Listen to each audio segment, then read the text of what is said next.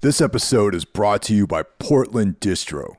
If you like underground music, movies, and more, go to portlanddistro.com for licensed merch, vinyl, CDs, and more. Plug in the discount code 10OFF, TENOFF, for a 10% discount at portlanddistro.com.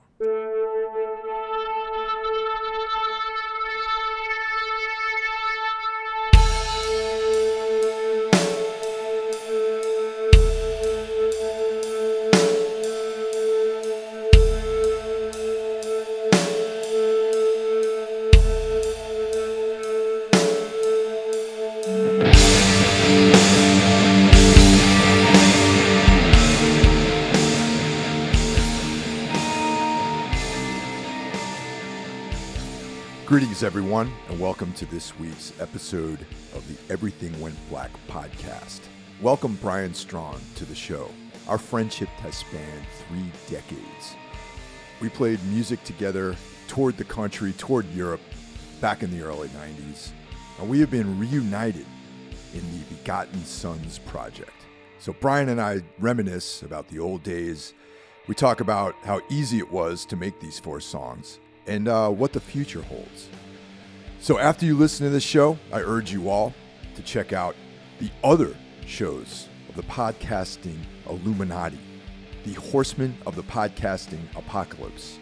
Starting the week off, we have Brandon Legion bringing you Horror Wolf 666. Tuesday, the finest metal podcast on the internet, Into the Necrosphere with Jackie Smith. Wednesday, Everything Went Black.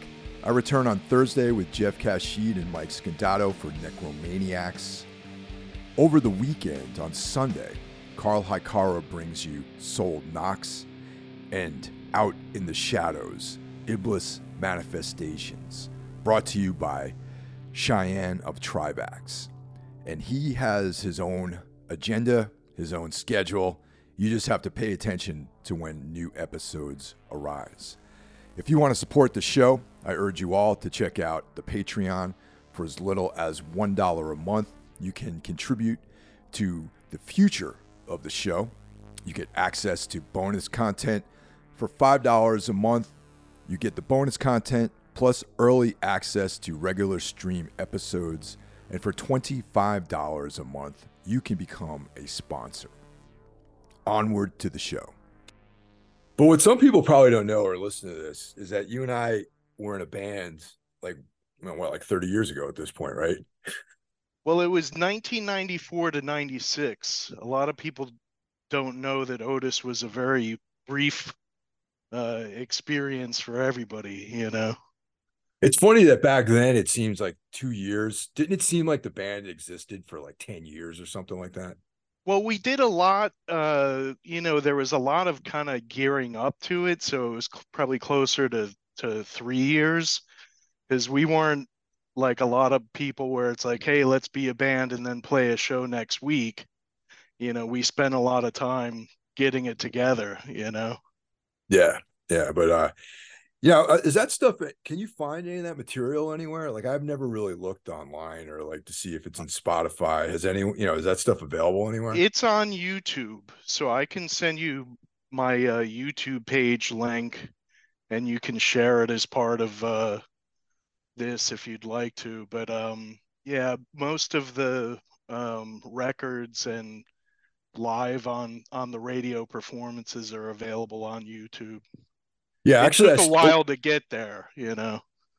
Over the pandemic, I ended, obviously everyone had a lot of time on their hands, and I bought a DAT machine because I used to have like some portable one that, pretty much stopped working, years ago.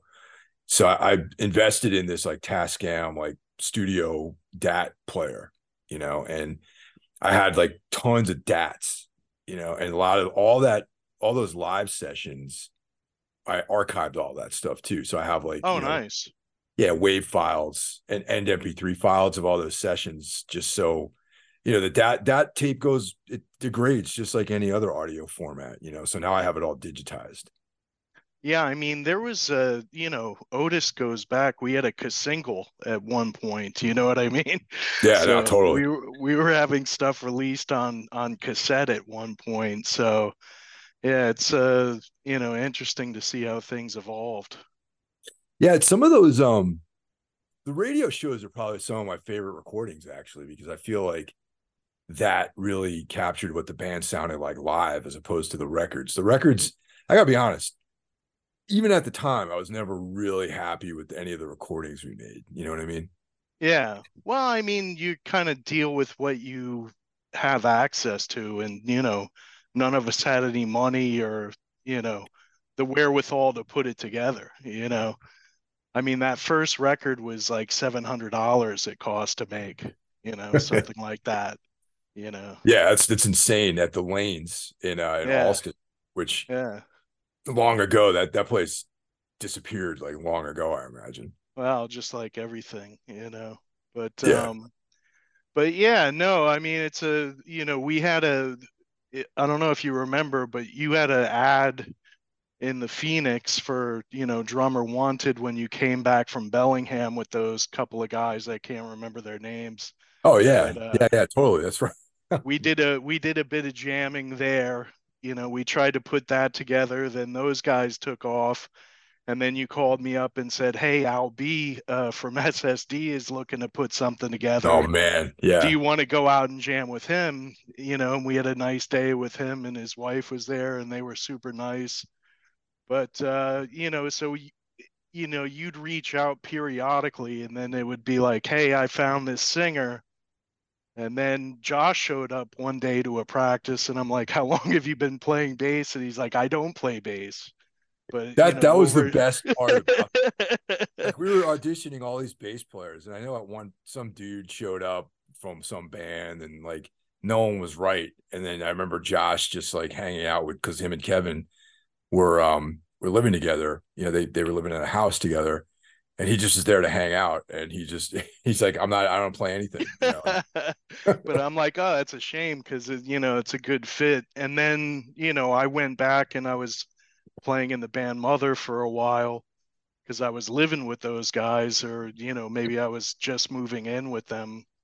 And then you were persistent. You kept hitting me up like, "Hey, do you know anybody?" And then we started doing it. So all's well that ends well, I guess. Yeah, we had a bunch of different guys that we tried to audition as well. We were playing with someone for a while, and that's a whole other story. Nice guy, but some darkness crept into his interactions with us, and I'll leave it at that. And we had to stop playing with him. But Yeah. Well, that's the hardest part, right? So I took a long hiatus from doing music, and when I finally decided to do music again, I was like, yeah, I'm just gonna do my own project where I play everything. And that's the Roman Letters EP that just came out in June. yeah, But the drive to put together a group of people and maintain it over the weeks. It's not that I'm too old for it, but in a lot of ways, I just don't have the patience or energy for it. So I well, think I think I mentioned to you like, "Hey, I'm doing this thing," and then that's when you were like, "Hey, I'm looking to do something similar where I'm playing most of the instruments, etc."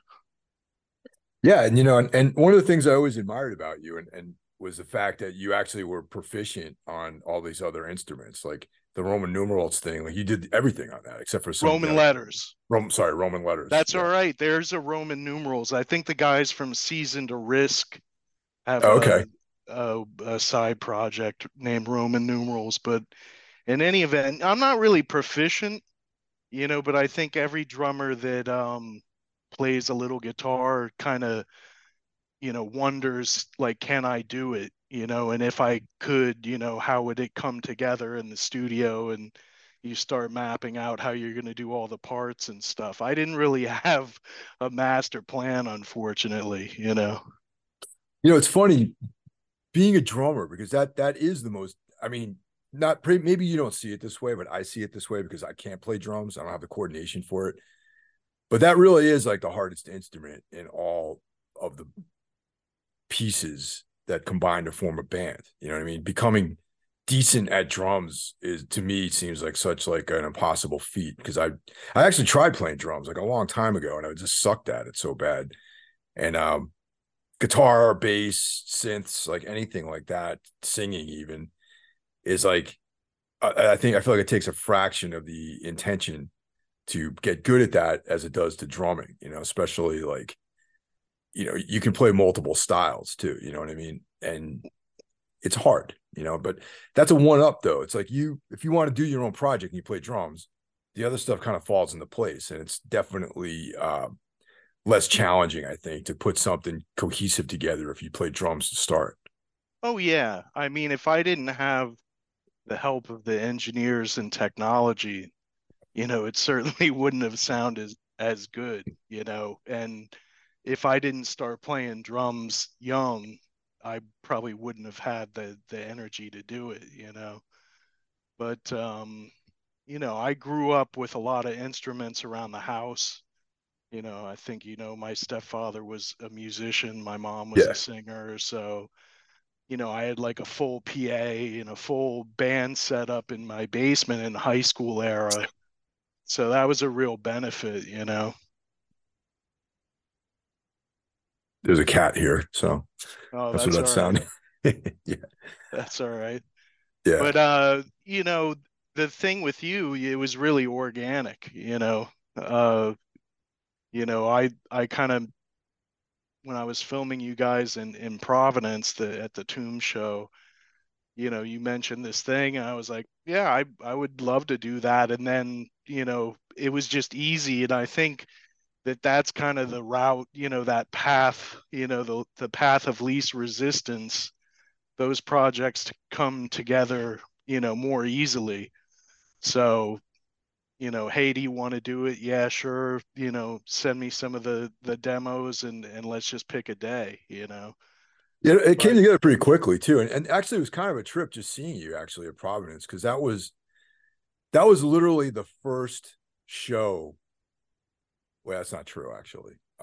We played one show at the very end of when the quote unquote end of the pandemic, when I still had just recovered from COVID. We played one show, but that Providence show was like the first tour date that we'd done since before the pandemic. So it'd been like 3 years or something like that, or 2.5 years since we'd actually been on the road. So the whole getting in a van, loading equipment, driving however many hours, loading into a club, it was such like a unusual feeling at the time. And because it's something that I was, hundreds of shows a year and then nothing, and then coming back and suddenly you're supposed to perform again in this kind of setting, in some other city that you don't live in, yeah. And hoping then a that people random show up. guy that you knew since 93 shows up. It was a total trip, man, but it was awesome. And I was so happy to see you, man, because we hadn't seen each other in a few years at that point. Yeah, absolutely. I But the mean, we last time I would have, saw you it was in Europe. It was in Switzerland, I think. yeah, what was that was when you had the trio version of the group, right? Yeah, and that was quite a while ago too. Like, 'cause we've been a four piece since like 2015, I think, or something like that. Yeah. Yeah. No, that was good. I can't even remember what club you played, to be honest with you.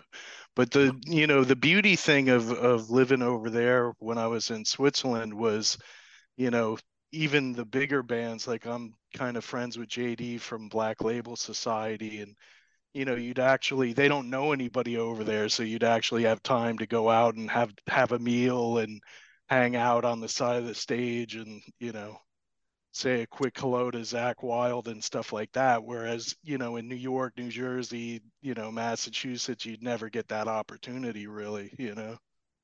Yeah, totally. It's like I was mentioning before, we're heading out to go check out Cannibal Corpse and Mayhem tonight. And I was texting with Eric Rutan about meeting up, and I haven't seen him in a few years too. So, but tonight's one of those nights. It's like a show's out in Brooklyn. It's like probably going to be a lot of people from their press operation, and it might be hard to catch up. You know what I mean? But I'm hoping to get a couple minutes to hang out and talk and just catch up with Eric too.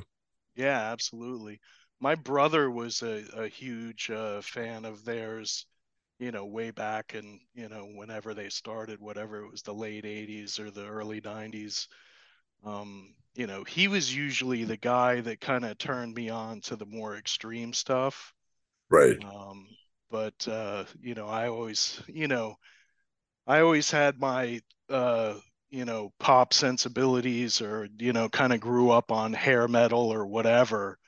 That's just kind of the life in New Jersey, the Bon Jovi life. Bon Jovi life.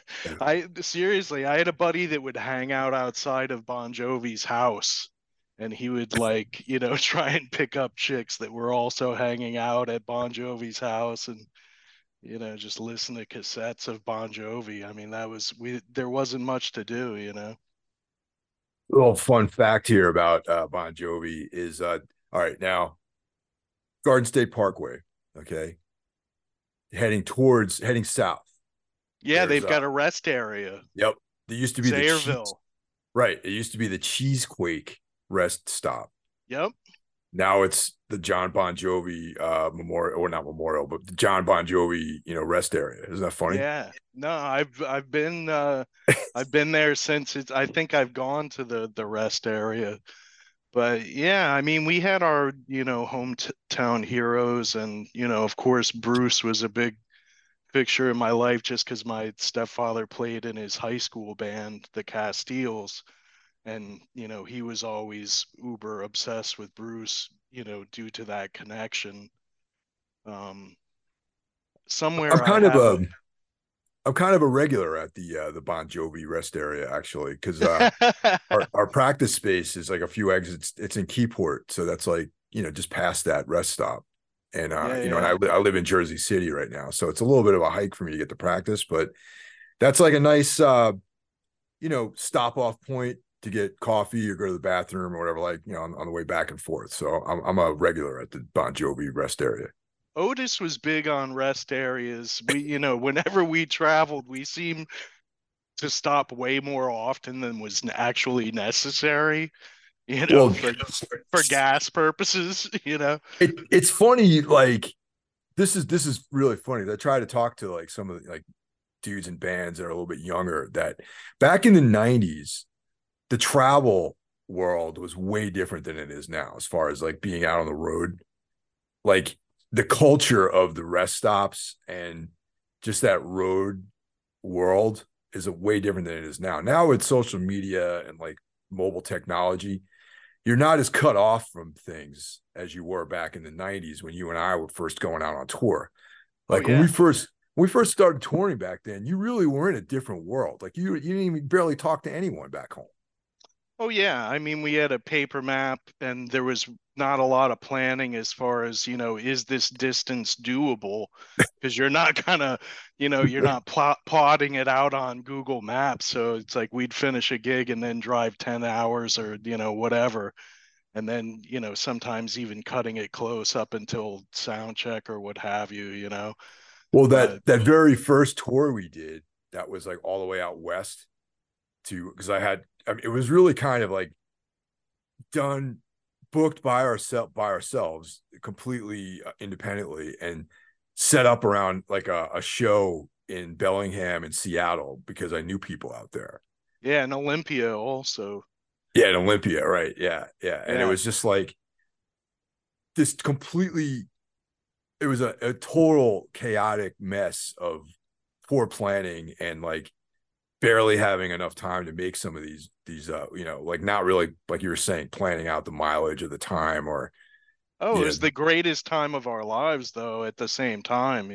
yeah, I mean, yeah. I think the second week of that trip was like, Seattle area, you know, the beginning of the week, Chicago midweek, and then New Jersey Saturday. So it was like the whole country for 3 shows or something on the way back.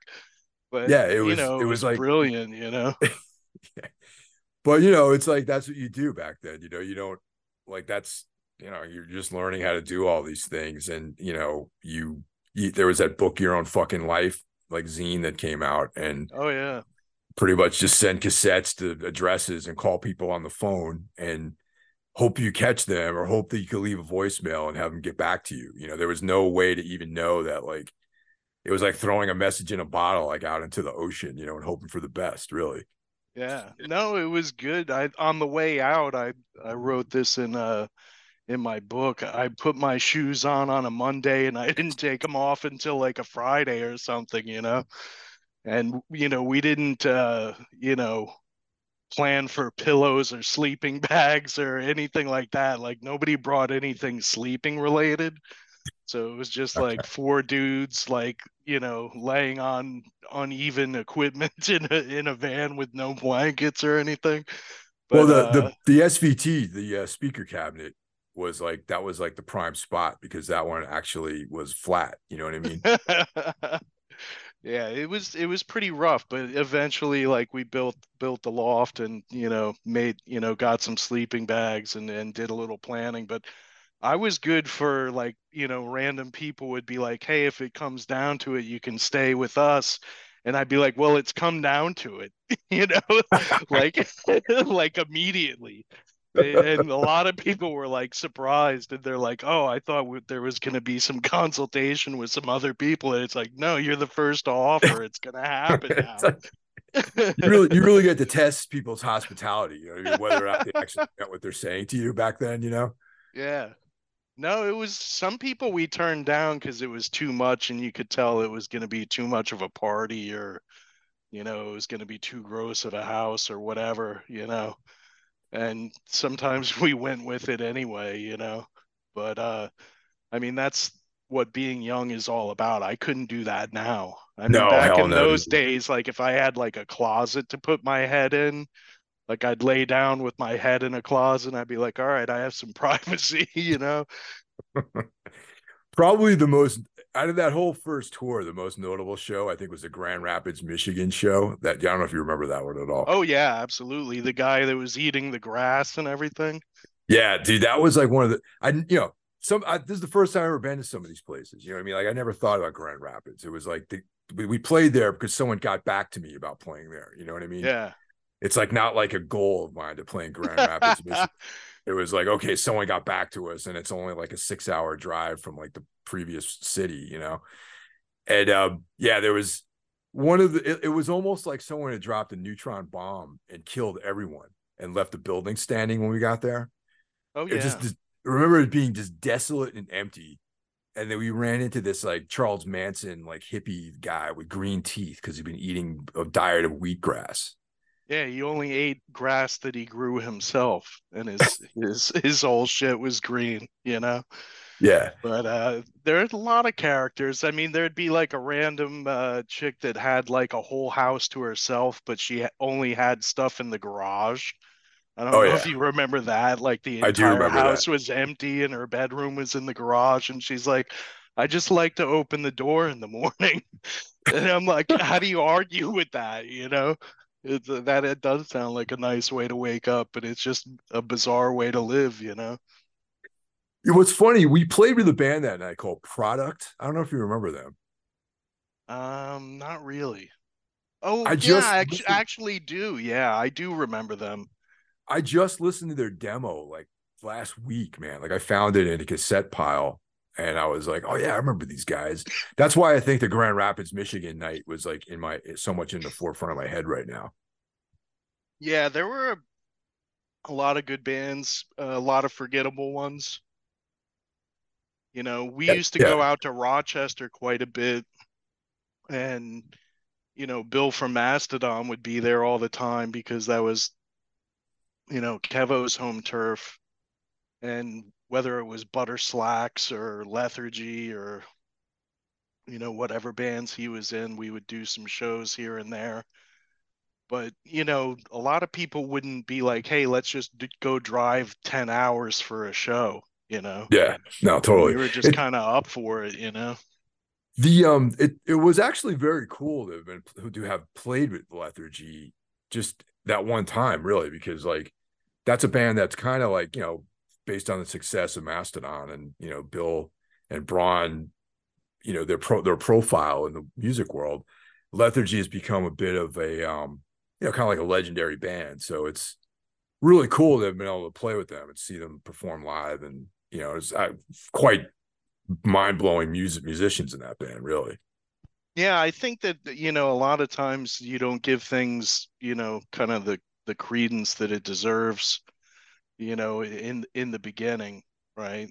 But you kind of look back and go like, oh, that was, that guy. Like, I don't know if you remember that band Polyglot Yeah, yeah, from totally. Maine. Well, Yep. that's Ian McFarland who Yeah. did, the hardcore documentaries. He was in Blood for Blood and stuff. So it was like, oh, that was just some kid that was coming to Otis shows, Yeah, and was totally. really enthusiastic. And you're like, oh, okay, he's doing really well for himself. Well, I mean, also remember Loga, from Maine, right? Of course, Aaron Harris played in Loga. And I think he was still in high school when we met that dude.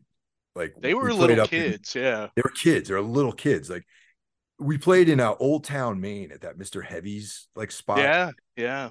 And this band was playing of like high school kids. It was like, they were great. They're like this Melvin's like helmet kind of thing. And we just became friends with those guys. And Aaron Harris, who has gone on to be in ISIS for many years, and now he's got a successful composing career, and he does Yeah. works in really high profile films now.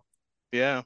So does Yeah, John Swihart, who was in Decon, and he was also in that band Grip that recorded, or not recorded, but rehearsed across the street from you guys yeah. when you lived on Hooker Street there. Oh yeah, that Um, was yeah. Oh yeah, that's right. Yeah, that's right. I forgot yeah, all about. he's doing all kinds of big time music, film music, music for TV, etc. Yeah, But everyone's successful except for me and you, man. It seems.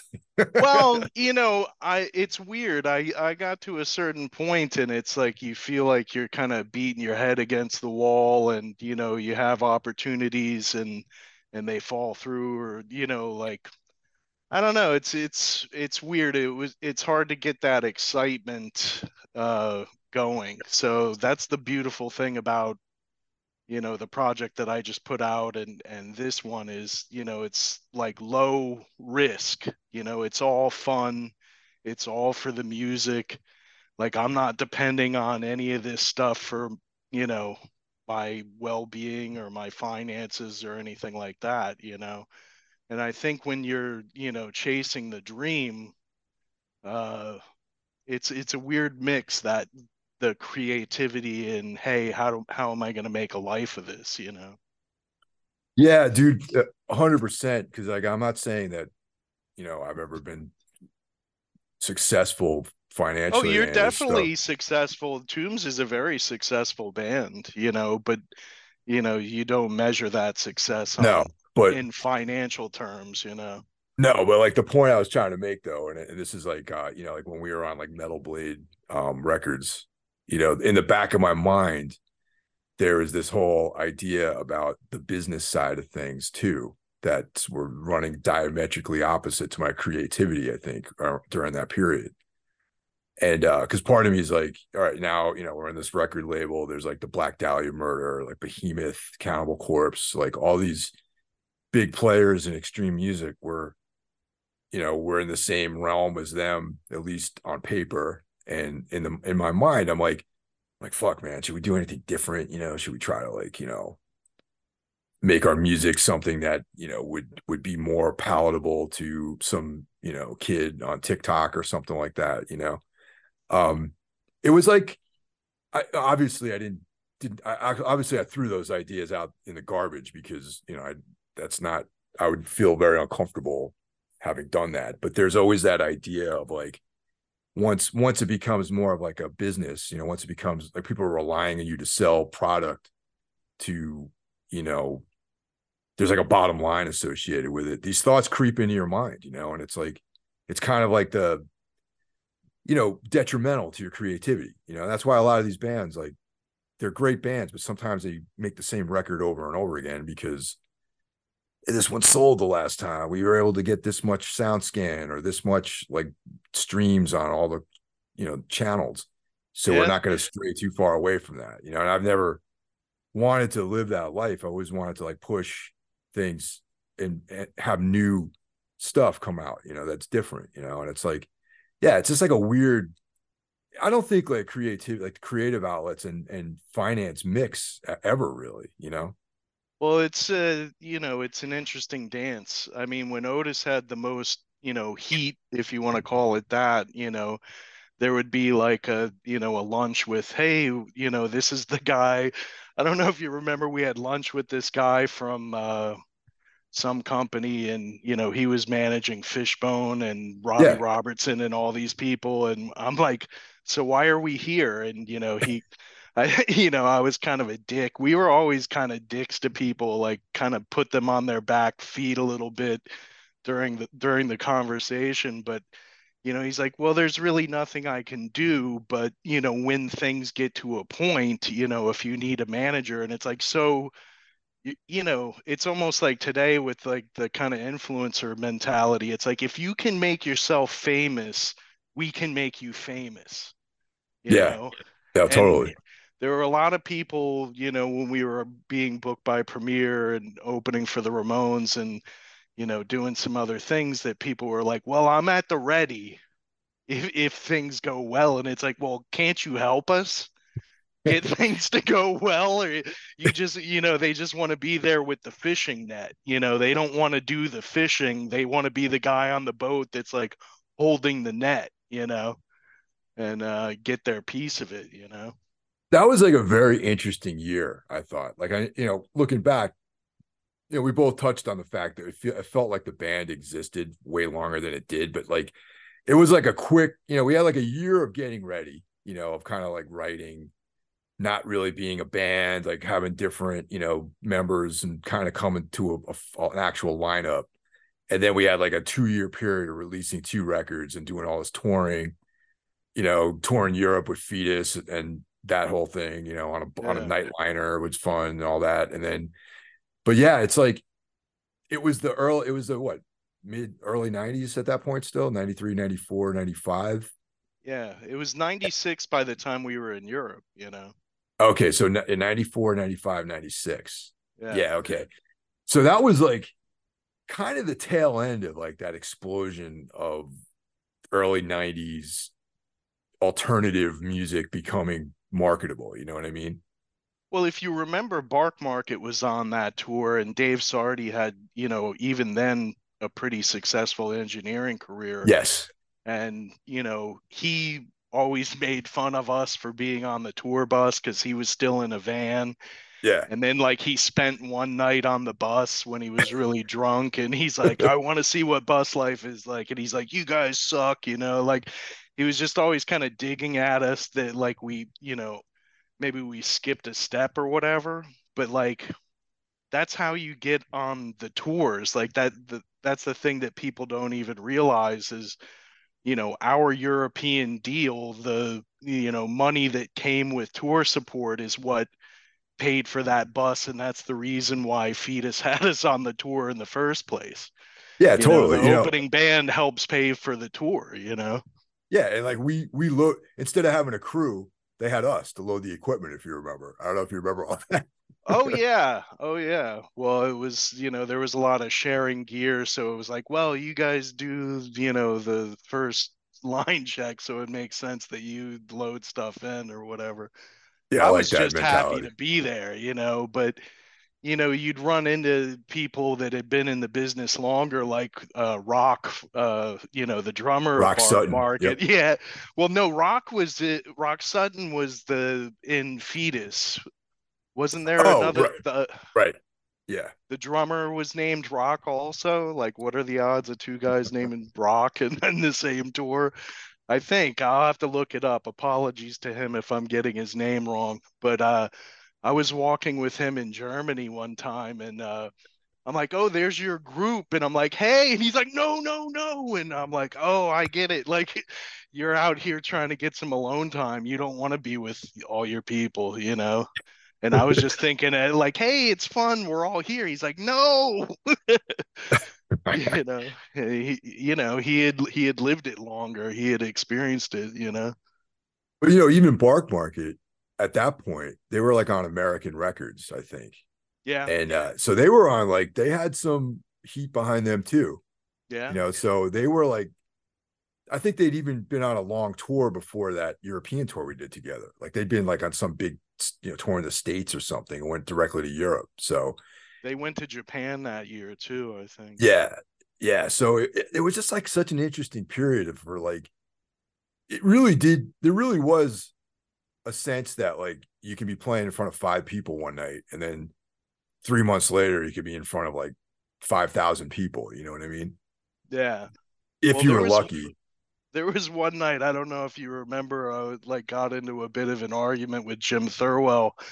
And I was trying to talk to him about reality. And he's like, "You've got your reality, I've got mine." And I'm like, well, this guy clearly has crossed over into rock stardom because he's got his own reality. And it was after that tour that he got clean. Yeah. Yeah, that was actually not to like, cast dirt here, but I think that was kind of the end of the line for him with for that because yeah, he that tour, that band was like from day one to the end, you can see the crumbling of the whole thing. You know what I'm trying to say? Well, William Tucker, who was in Ministry and Yeah. Pigface and playing with Fetus, he killed himself a few years after that tour. Yeah. I remember reading about that and being like really bummed out because he didn't even finish that tour, if you remember. No, he left. He had to, not to get into his whole thing, but he had a lot of pain and he had to get some medical attention. Yeah. And he But was one of the guys that I thought I actually spoke to him quite a bit on when the part. I mean, he was there for a few weeks, but and oh, he he was was like, great. yeah, real nice guy, like quiet. He, he was like sober on that tour too, so he was Ah, like, not really entirely. not Not entirely though, right? entirely, yeah. Not But entirely, but like you know, Dave Sardi used to give him side eyes because he'd come walking through and he's got his pancake makeup on and stuff, and Dave would look at him like, "What the fuck are you doing?" But like that's the show, right? yeah, totally, It's like the Dick Clark thing. Like if you want to look like the crowd, then you're gonna be in the crowd, you know. it's true. Yeah, but yeah, that was just like we obviously whatever quality characteristic that was needed to go from playing in basements and small clubs to like rock stardom in the early 90s was missing in Otis. So Yeah, you know what I'm saying, and like but nonetheless it was just interesting to see how the industry responded back then to bands that seemed to be not losers and have a little bit together and have a little bit of some kind of following, even if it was just a regional following. And how you touched on earlier about all these, I'm gonna say probably relatively low level managers and booking agents and whatever attorneys they found us, but without ever really committing to anything and just keeping okay. If you guys need something, we're here for you, man. yeah, yeah. They just want to keep tabs on you. It's like some sports organizations can just put people on a list. Saying, "Hey, we're negotiating with this person, so you can't. Like Yeah, they nah, just want to just be. That's why everyone search for somebody in their teens. That's the ideal model for. It's like the Greg Brady thing. Like you fit the suit. You know what I mean? Like you're too dumb to understand the contracts, and you don't understand how publishing works. And even if you did, it's not going to help you. I mean, this most recent TV thing that I did with Roman Letters, I was extremely grateful and happy to do it. But at the same time, I didn't even read the contract because I know it's like you're going to get what you're going to get. And if you don't take the deal, then somebody else will. So do you want to be a part of it or not? And because I don't have any stake in it really, I was just happy to do it for whatever they're willing to give. Yeah. Now, did you the stuff that you did you record all that stuff with Benny, the Roman letter stuff? No, no, that was with Mike from Antler, Mike Quinn. Oh, okay. So it was at the same studio because I was living over there on the property of Mad Oak, and it was nice and convenient. And I had been in a band with Mike, and I honestly chose him for his, kind disposition. I wanted to somebody that I knew well enough that, they'd be patient with me and just kind of put up with my shit.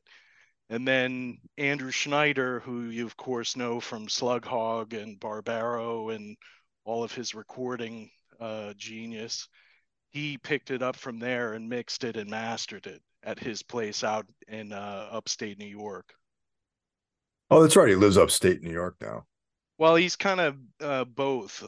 The studio itself is in upstate, but I think he's in Brooklyn some of the time and he's upstate some of the time.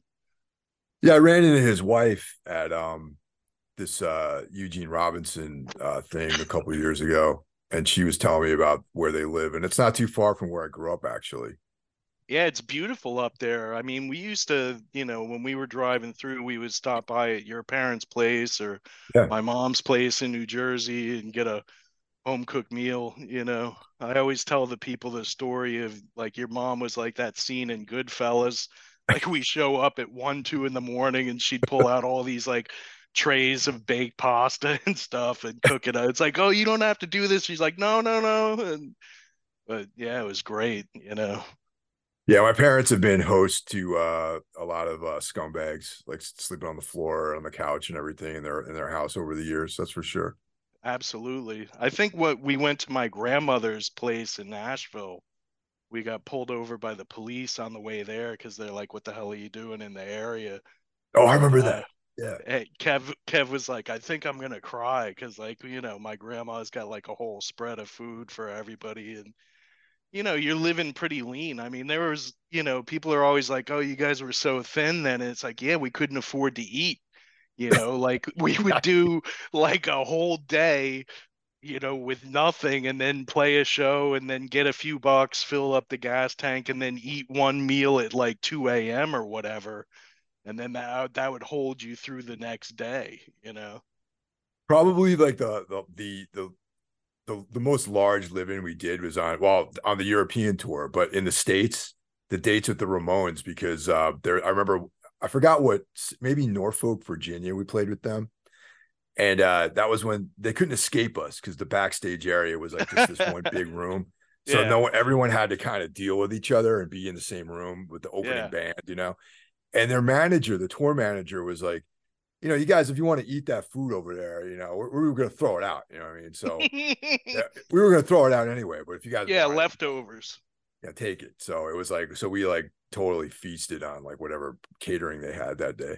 Yeah, Joey sat down. We've got that photo. Joey sat down and actually talked with us that day, which was really nice. But Yeah, we didn't CJ was really. the CJ was great. I've been yeah. trying to connect with him on Instagram just to say hello, but I don't know if he accepts messages. But he would watch from the side of the stage. He was really supportive. He's like, Yeah, "Hey, because CJ, the guys are asking if you're gonna be the next Buzzpen, the Buzzpen band, because that was like big on MTV at the time or whatever." oh I'm like, yeah. I don't think we're gonna be a buzz band, Ben, but No, CJ and Marky were the two guys that actually. I remember Marky would watch us too play as well, and Marky was like one of the guys who would talk to us and everything. yeah, Johnny, I said hello to, and he just stared at me until I stopped looking at him. Well, It was pretty uncomfortable. Johnny Ramone was known as being an asshole to a lot of people. You know what I mean? Oh yeah, I mean Joey asked to use our room in New York. I don't know if you remember that. He's like, "Can I use your room?" He just wanted his own space away from those guys. Yeah, But I you remember know, our dressing room ended up just being the hallway, like outside well, of. there was a small room in it. I don't know if you remember this. This is like classic us because we never expected anything or had high expectations about what we deserve. So we never put in a rider with anyone for any food or drink. So we show up into our room and there's one of those like metal, tubs that's supposed to be full of ice and drinks, and it just has one Sprite can floating in water from like the night before or whatever, and maybe like a bag of Ruffles. And I was like, hey, we're living the high life now. But not for nothing, the premier should have been like, we need a rider from you guys so you guys don't starve when you're out there on tour, you Eh, know? again, they were just, they were booking U2 and Van Halen and a bunch of other big bands, so they didn't give a shit about us. Like that New York show, we're like, oh, is the big guy gonna show up? Like, I don't know if you remember this, but we had that meeting with the top guy, and he's like a legendary guy in the business. I can't remember his name. And he was telling us all these stories about the Beatles and Jimi Hendrix and all the things that he's booked over his career, and he has this like cleaning woman come in and empty his ashtray in the middle of the meeting. He's just smoking cigars. And I'm like, is that a power move where like he pushes a button and it's like in the middle of the meeting, so he seems important? Somebody comes in and takes the ashtray and just dumps it into the trash can that's right next to him. I was like, wow, that's wild. Yeah, that's pretty surreal to think about. Like that's I do remember that, that thing. And that was the day of the show with the Ramones in New York. I remember we were there and Yeah, we went to their yeah. office and all that sort of stuff. Yeah, I'm like, do you think he's gonna come? And she's like, probably not. And I'm like, yeah, I doubt it too, man. I don't think he'd show up to support the Ramones, let alone us. Oh yeah, and the Ramones were booked by Premier, and that's how Yeah, their whole that's team how we came got together. connected to it. Yeah, Yeah. Yeah, that was yeah, pretty man. wild, man. And then just like it was kind of like a trip watching like being in New York and playing with the Ramones too, which was like, I remember being like a little kid. They were like the Ramones for me personally were the first like punk band I ever listened to. Well, And they were one of the first punk bands. yeah, but I They mean, were like, they were heavily influenced by the Clash by their own account of it, but you know, watching Rock and Roll High School, like the movie and all that stuff, like I was down. yeah, so like years later to be actually sharing the stage with those guys was pretty crazy. And so once again, just about Johnny, I actually had a conversation with him on that tour at the New York show Oh yeah. because it was one of those deals, like I said, unlike other cities, even in nice venues like that, the backstages at New York clubs, like big venues like that, it's also small. You don't have it's not like you're in like a different market where the backstages are nicer. The New York ones are always cramped and whatever. So Johnny couldn't get away from anybody. He was there. I talked to him briefly, and I wouldn't say we had a conversation, but he like talked like at me for like maybe 8 minutes with Yeah, like no he eye contact or anything like that. he was a weird dude. Marky was a weird guy too. I don't know if you remember this story, but Ethan had stowed away with us on that trip, Oh, and right. he walks up, he's like, I need to get Marky's autograph, and he's drunk. And he comes up, he's got one square of toilet paper and he hands it to him with a pen. And like, you can't write on toilet paper. So Marky's like trying to do the right thing and give this kid an autograph. And I was just like, oh wow, I can't believe this is happening right now. Like, we shouldn't have brought this guy back. Rest in you know, peace.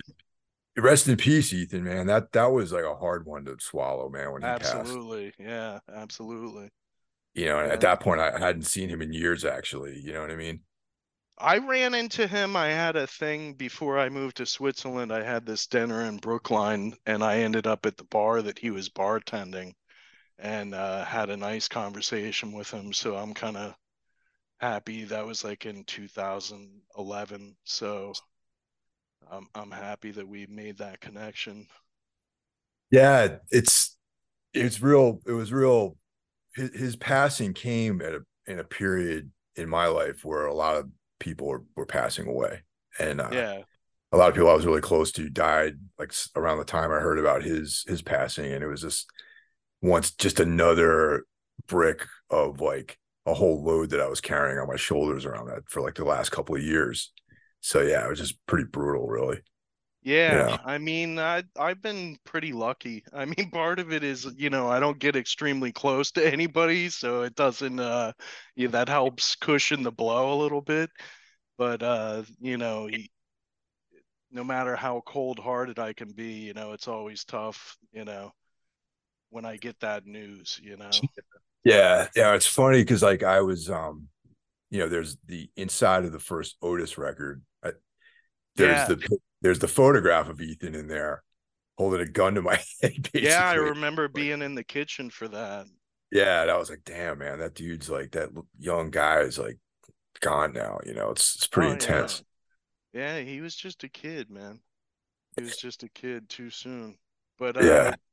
yeah, I don't know. It's weird, those big experiences end up not being as big as you thought they were going to be. Like we played Summerfest, and that's like, the biggest festival in the US. It's like 11 days, tons of big bands in that year. There was like Pearl Jam and Hootie and the Blowfish, and like the height of that kind of mid 90s, popular bands were playing, and we were opening for Goo Goo Dolls, but Yeah. we played like at, I don't know, 1 p.m. or something, Yeah. and nobody's there.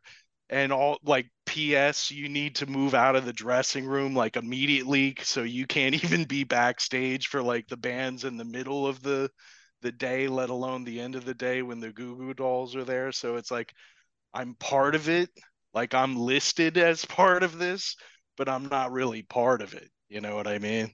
Oh yeah, totally, man. It's like playing festivals like that. It's always kind of like a trip, but it's more of like it's a line item on your in your bio or something. You know what I mean? It's like when you're trying to like do bigger things, they list that, and then okay, what festivals do you play? Oh, Summerfest. We played this. We played that. It's like yeah, we did, but we were there. Like we performed a set We at were that event. physically there. Yeah, we performed, yes, but whether or not we were part of that, it's debatable. We met that band Die Cheerleader at that show, and we already had a tour booked with them. I don't That's think right. we said more than a word with them at all. Like we snuck into the Filter show, like we talked our way into backstage for the Filter show that they Yes. were opening. And we're like, oh, we're opening for this band next month. They're like, I don't understand what you're talking about, but just go ahead. There And was that one dude though. There was that one guy that was in Filter that was friends with the guys. I ended up yeah, yeah, he that guy. he Like showed up. That Frank, the bass player, showed up in Cleveland because they're from that area. yes. Yeah. He showed up at the grog shop. Right. Yeah, that guy ended up I ended up getting to know that guy because he was friends with the dudes in that band Keel Hall that Anodyne would play with, and then Toombs would also play with quite a bit. And he was part of that Cleveland circle of people. Oh, There's all those nice. bands from Cleveland. And yeah, that guy would be like a recurring character over the last 20 years or so. No shit. Yeah. Yeah, it was weird. He was all excited that I recognized him, but I was like, well, I just saw you at Summerfest, and I know that you have a connection with this band, blah, blah, blah. So it's not like, I picked you out of a lineup, but I'm like, hey, you're in Filter. He's like, I am, you know. But, One of like, the best power moves too, like one of the funnier moves was our connection with Letters to Cleo. oh, that was the best. Yeah. They were We would like, just stalk them, like wherever they were. Like we were in Minneapolis and we just show up, and like they give us food and stuff to yeah, get rid of us. that was the move though, because like I remember on several occasions they would be on tour at the same time we were on tour, but they would be playing these like First Avenue venues where it's like We were in 7th Street Entry, yeah. yeah, we would be in the 7th Street entry. They would be playing the room that holds like 1,500 people, and we Yeah. would be in the room that holds 200 people with actually 15 people there. You know what I mean? Yeah. And then it was Michael like, Epstein is like, hey, there's a guy with a Sam Black Church shirt, and Kay's like, that's just one of the Otis guys. and then like they would invite us backstage, and right away I would like just invade the food area. You know what I mean? Oh And yeah. take take stuff, put it in my pocket, like bread and things like that, and for later. You know what I mean? Dude, she gave me a whole half-gallon of orange juice one time, Yeah. like whatever we could get. But we did play that July 4th show with them in Washington, D.C., which was pretty cool. Like there Oh weren't a yeah. ton of people there, but it was the outdoor thing and um, you know, they were nice. There was like a few other bit like Parade of Losers and some other bands were on that bill, but we showed up so early. This guy came. We're there like 4 in the morning or whatever, like just in the field. And this guy's like, "All right, I'm gonna need you to." He thought we were part of the crew putting the stage together, and it's like, "I'm not doing anything. I'm playing." He's like, "What the fuck are you doing here already?" It's like we don't plan our tours well. I don't know what to tell you. Yeah, it was like we would just go to the venues. We had nowhere else to go, man. It was like it was funny. Like, we would do I'm not sure if we played like the night before or something, but it was We like, did. well, We played the night before, and we were like, we don't want to unload the van. We're gonna be heading down there anyway, so let's just leave from the previous night's gig in Boston and just go. oh yeah, You that's know? right. Yeah, yeah. That's like, yeah. It was like, wow, out of laziness for not unloading the van.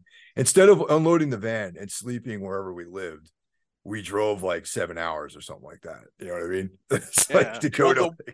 the one show that's on YouTube, the Khyber Pass show, which is actually a really good show if you check it out. At the end of it, people are like, "Play one more," and we're like, "No, got to drive to Maine." And they're like, "Maine?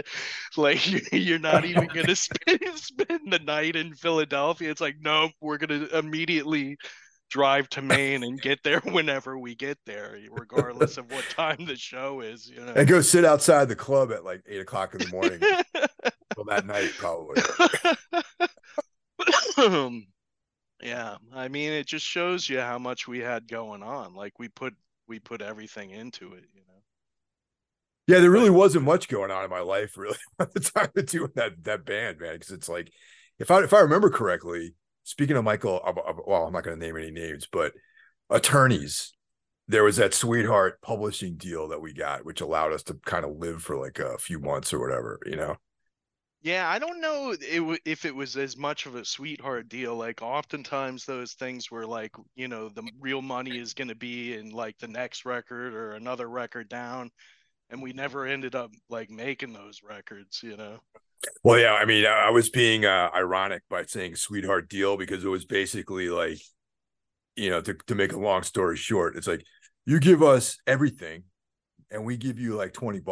That was kind of like really what it came. But we were so like, we were really at the point where, because that was the second time that offer had come to us. The first time we were like, fuck this, man. This is like, Yeah. this isn't gonna work. We're gonna sell 1 million albums, man, like on our next record. So let's hold off and see if something better comes along. But then a year later, we're all like destitute, and it's just like, huh? Can we Yeah, but you never know what's going on behind the scenes because like I'd be in the office and like, "Hey, what's this?" And it's like, "Oh, that's a snowboard ski video that you guys are in," or "This is from a video game compilation." And I'm like, "I don't remember getting any money for this or like, anybody mentioning it." So like, shit would just get licensed to different things and it would never equate to anything. yeah. Yeah, such a fucking weird world, man. You know what I mean? When especially back then, because like once again, it's like now things are way different. I mean, it's like, anyone doing like any kind of like real like business in the world of music or films or video games are like already known players in that world. You know what I mean? Yeah. And back then, it's like you could just be like a bunch of guys in a band, and like maybe something opportunity like that would come, and that would be really cool. But like none of us knew what the hell we were doing. We didn't know what was available, like what opportunities there were, what opportunities didn't exist for us. We all had our own ideas about like what the future could possibly be and stuff like that. Well, everybody seemed to be in the business somehow. So, like in that era, like you were putting out a zine, you were a publicist, you were a photographer, you were a manager, you had your own label. It seemed like everybody was doing something. related to the music business. And if, maybe they had a record store job, everybody was working at, Newberry or Tower and stuff like that. But, I was just aspiring, stupidly to be like these people where they had like a quote unquote full-time job in music, but, they were just, scraping by and barely holding it together. It was more like Yeah. the appearance that, they worked in the industry for the most part. And even if you did like that, that Jaded Salinger's record I did with Elgin James, Shred from BCN put that out. And at the time, he was the rep for Columbia. And we're like, so what do the people at Columbia think? And he's like, well, I don't really like to, use my connections. It's like that's specifically what we're doing here, right? Like Yeah. that's why we're talking to you in the first place is the connection. So let's try and use them. But everybody had their different idea of how to run their business, I guess. Is Shred still active at all, doing anything with music? I don't know. I'm not good. I left Facebook years ago, and a lot of the people that like him, I kind of lost track of when I left Facebook.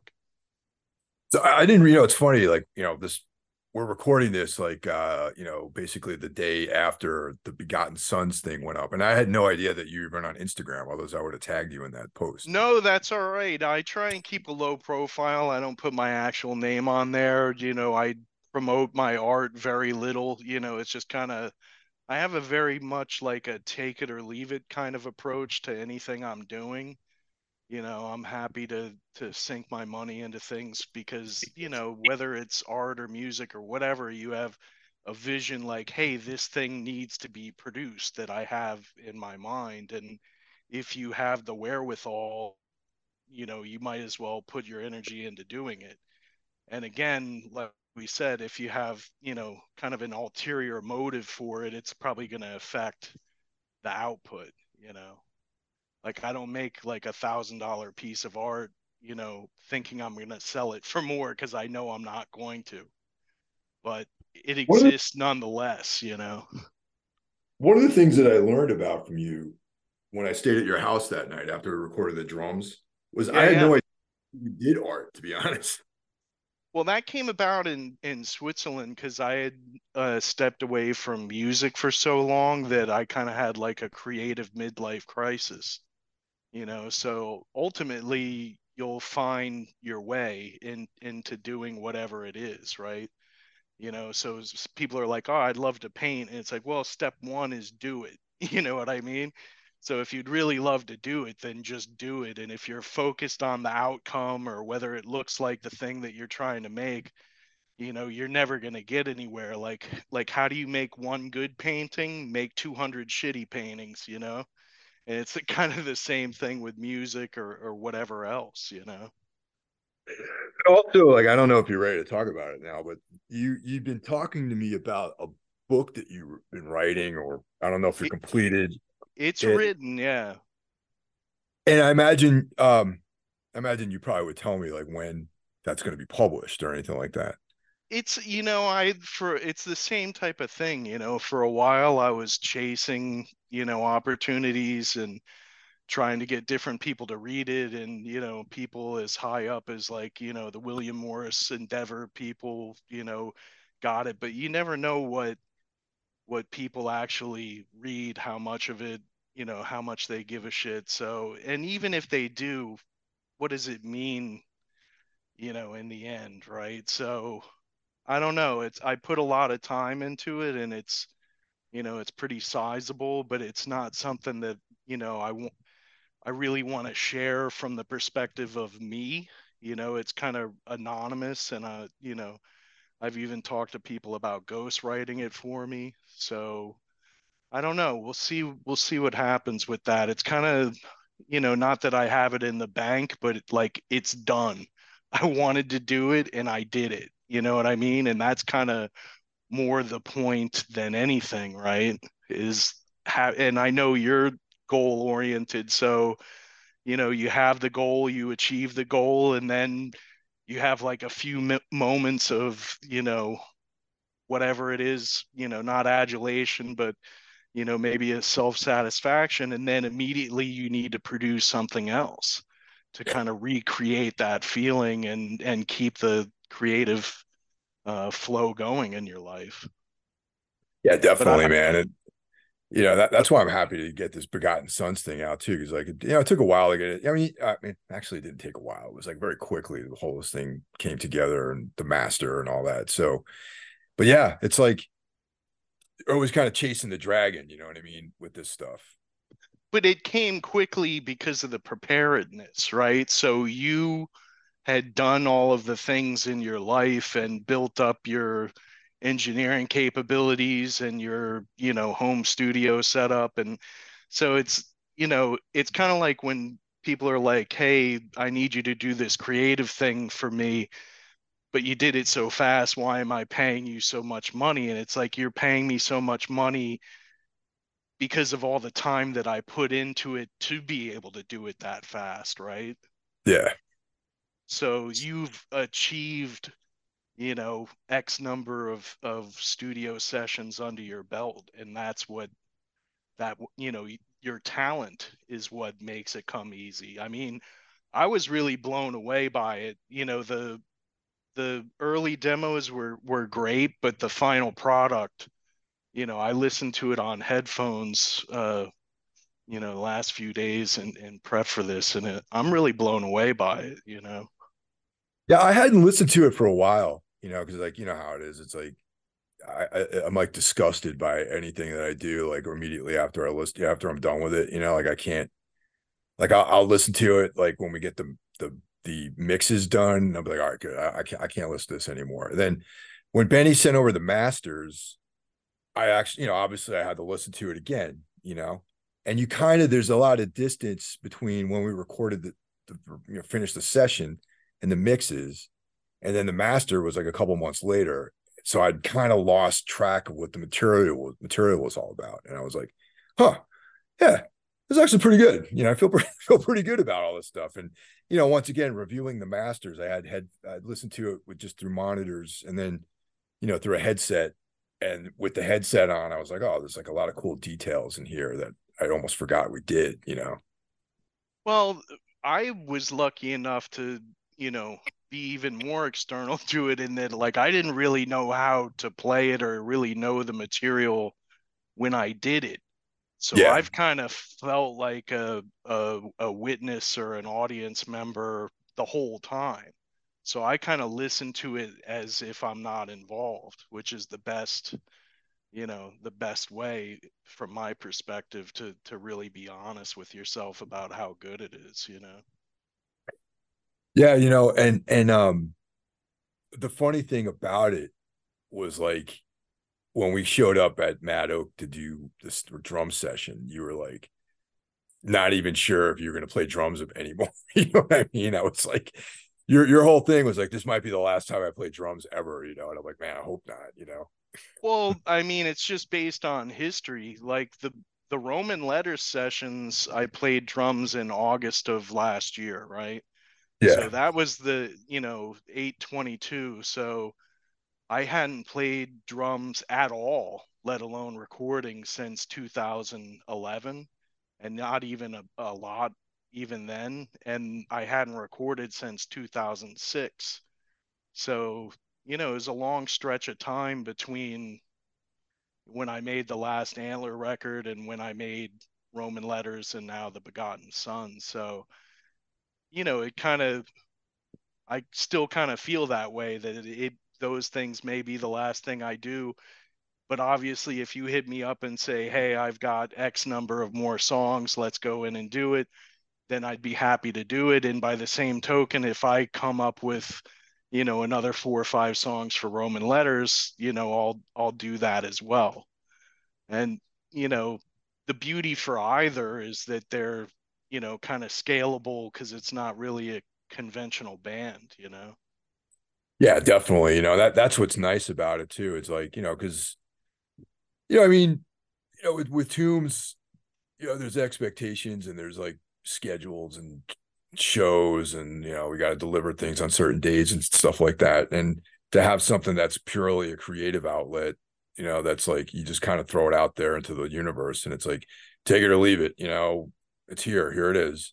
Yeah. It's like it makes it more fun and way more satisfying in some ways, because it's like you can try stuff that I can try things that I, have been wanting to try, but I haven't had an opportunity to do that, or it didn't feel appropriate in other settings to try those things. But there's like a brand new clean sheet of paper with literally no eyes on it, and no one's, really, oh, this sounds cool, whatever. They're open to things or not open to things, and it doesn't even matter because it's primarily just for me and you. Yeah. No, that's the best thing, and those are the things that actually become, the timeless components of you know, our structure of art and music, etc. And I very much like the kind of drop it and run and not really be around for it. I've done a lot of that with art. You just abandon it and somebody picks it up and you're not there for when they pick it up. And I don't need to see their reaction or their interface with it. That really has nothing to do with me. Like I've already done my part, you know what I mean? And it's the same kind of thing with this. Yeah. So definitely let me know what's going on with if the book gets published or something. I'd like to talk to you about all that stuff too, man. I will. It's hard because I have a regular, day job life and, I can't really, talk about a lot of the stuff in the book without fear of, losing jobs and things of that nature. But which is one of the reasons why I want to kind of put it out anonymously. I always promised myself I'd never do a podcast because I'm always too honest and I don't really I don't really give a shit and I provide too much information, but this I kind of have to keep a little close to the vest. Right on. Gotcha about that. No problem. But yeah, dude, I'll see you in a few weeks, man. I'll be up in Providence and we'll hang out if you're I hope around. That is. I hope to be there. I will make every effort to come to that show and film it. It's a nice venue. It's right down the street from me, and always happy to see you play because you always bring it, and it's nice to be in the audience and kind of get their perspective of it. Well, thanks a lot, man. I appreciate you, and I'll let you. We'll stay in touch about the thing in Providence, man. All I right. appreciate you and thanks for this and congratulations on the Begotten Suns. I really am thankful to have been part of it, and it came out really great. Right on, man. Take care. Have a good day. All right, take care, man.